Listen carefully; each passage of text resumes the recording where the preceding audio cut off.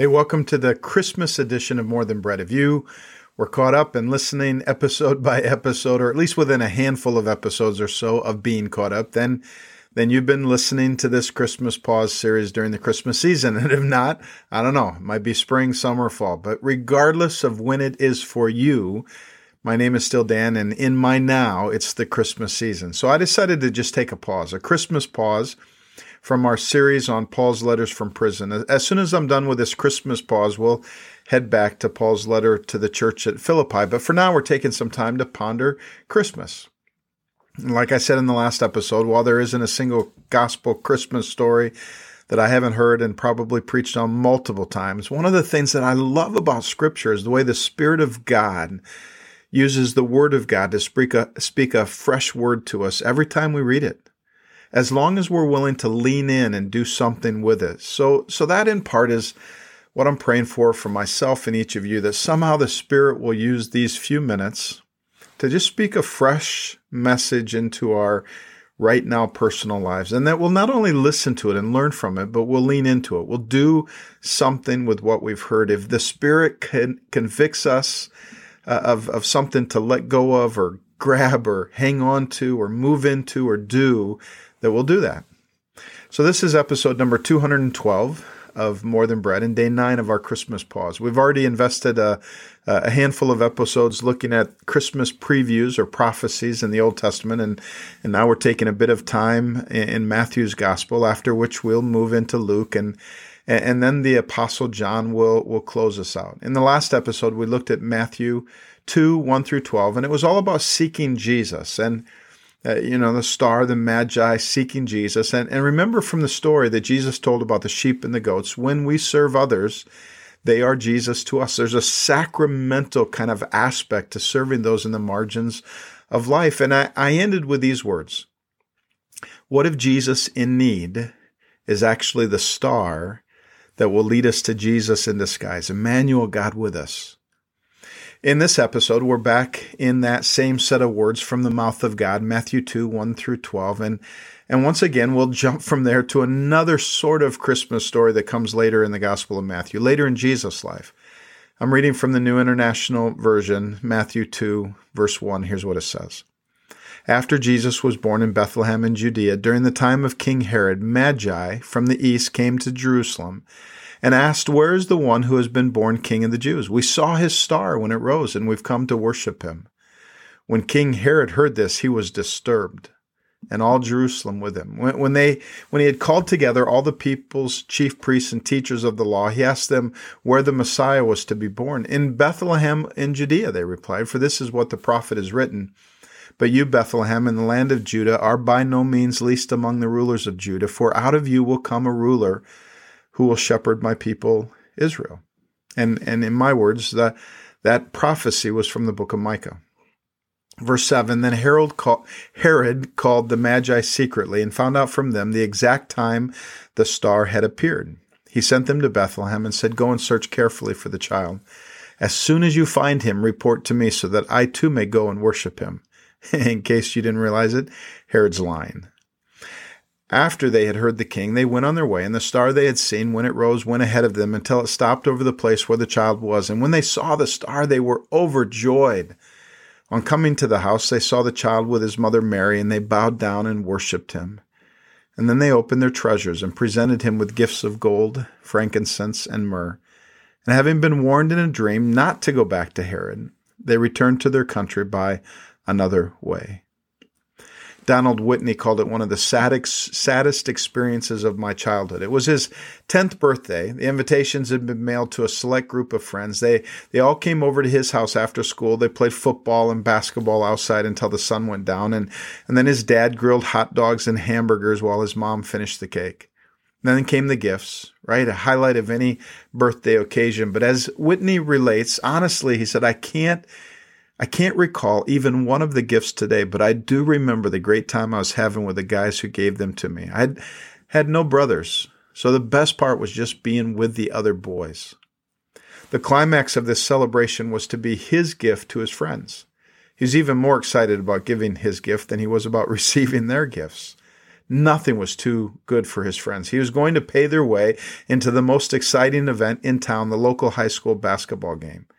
He says, standing at the window, paying for 9 25-cent tickets and surrounded by my best friends, it was one of those simple yet golden moments in life. And as we went inside, I remember feeling happier than Jimmy Stewart in the closing scene of It's a Wonderful Life. But it didn't last. Because once inside, his friends scattered, and he never saw them again that evening. Without a thank you or a goodbye, they were gone, leaving Donald to spend the rest of his 10th birthday all alone. Now, Donald is not the first birthday boy to be forgotten by those who've been invited to the party, is he? Remember, Christmas is Jesus' birthday party.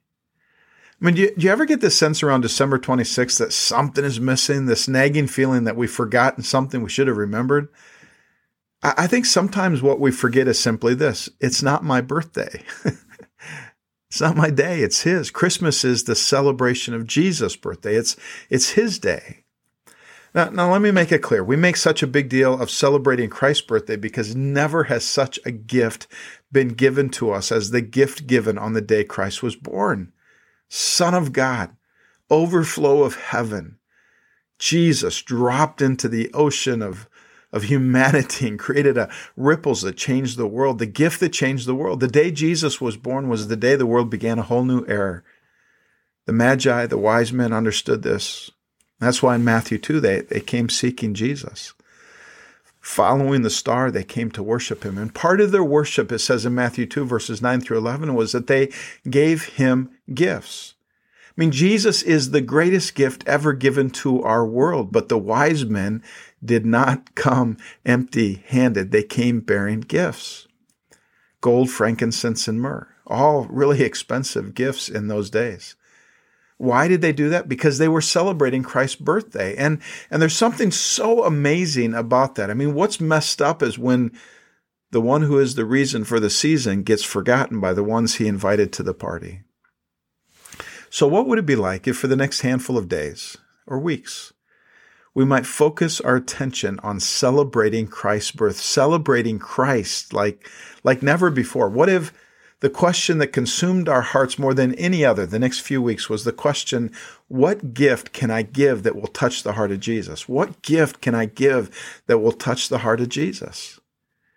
So there's a story in Matthew 26. I said we're going to go ahead to another story in Matthew about a gift that touched the heart of Jesus. And here's what it says. Meanwhile, Jesus was in Bethany, just outside of Jerusalem, at the home of Simon, a man who previously had leprosy. And while he was eating, a woman came in with a beautiful alabaster jar of expensive perfume and poured it over his head. The disciples were offended, indignant when they saw this. What a waste, they said. So imagine this scene. It's a day or two after Palm Sunday, a few days before Jesus dies on the cross. Jesus is with his friends in a little community called Bethany. It's a place that Jesus loved to be more than any other place on earth while he was on earth. John provides us with a more complete guest list. Mary and Martha were there. Lazarus was there. Jesus' disciples are there. They're at Simon's house.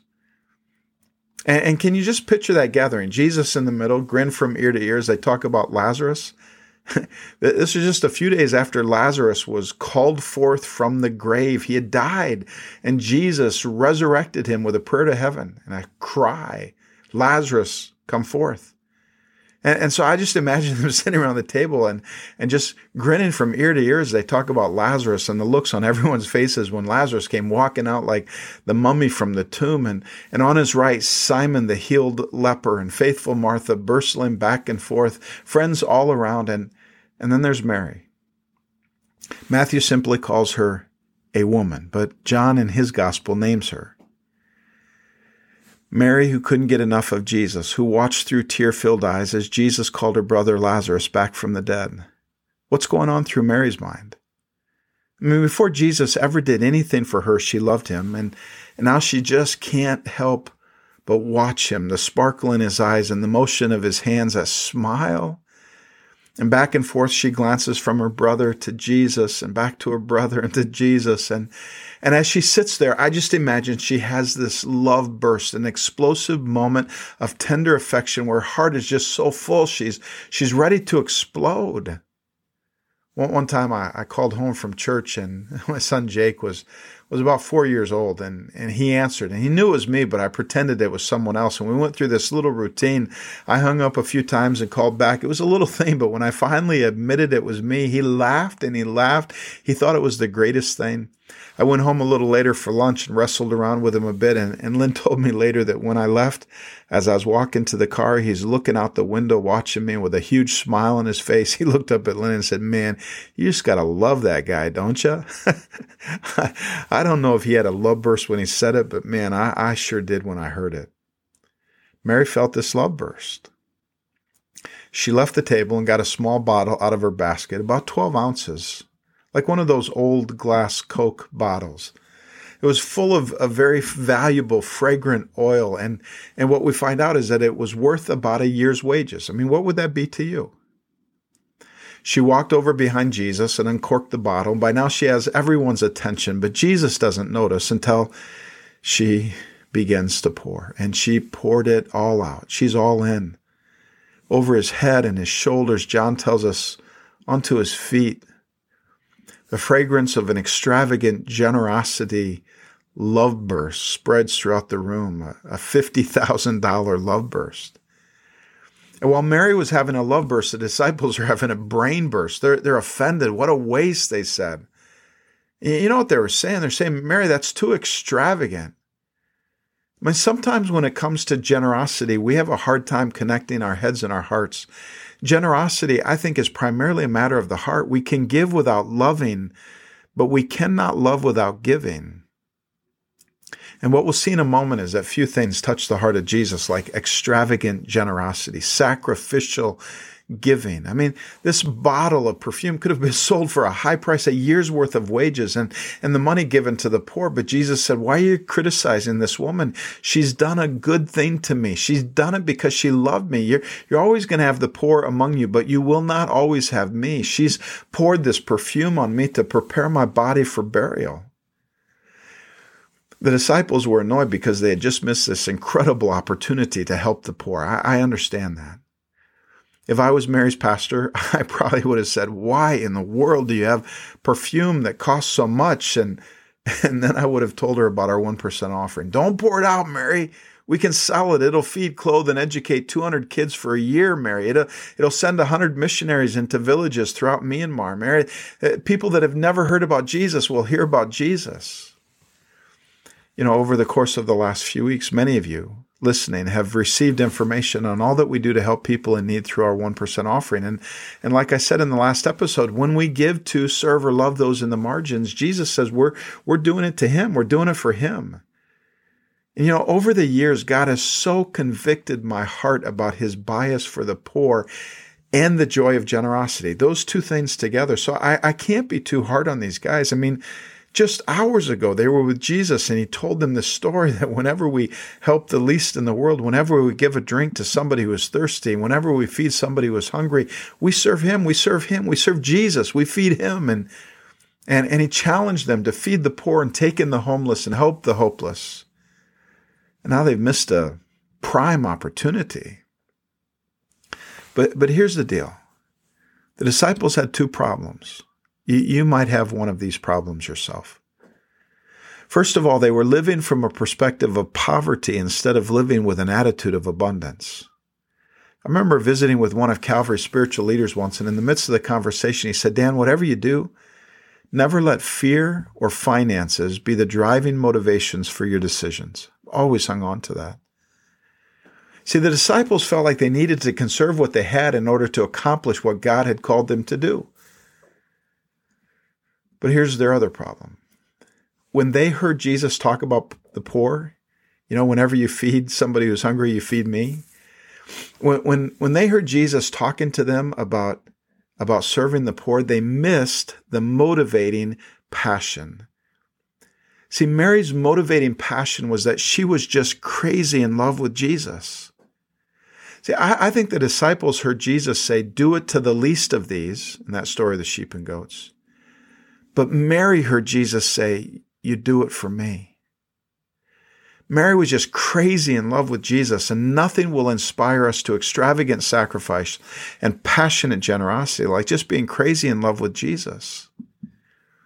See, here's what we need to constantly ask ourselves, especially at Calvary. Am I loving Jesus, or am I just doing good?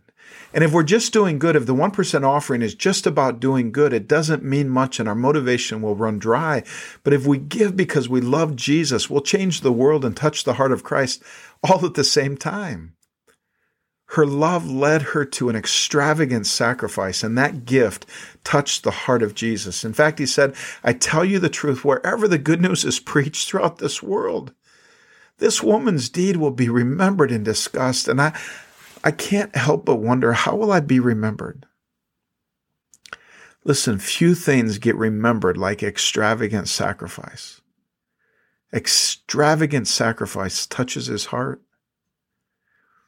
But it's not just the extravagance that touches his heart. It's the giving, because love gives.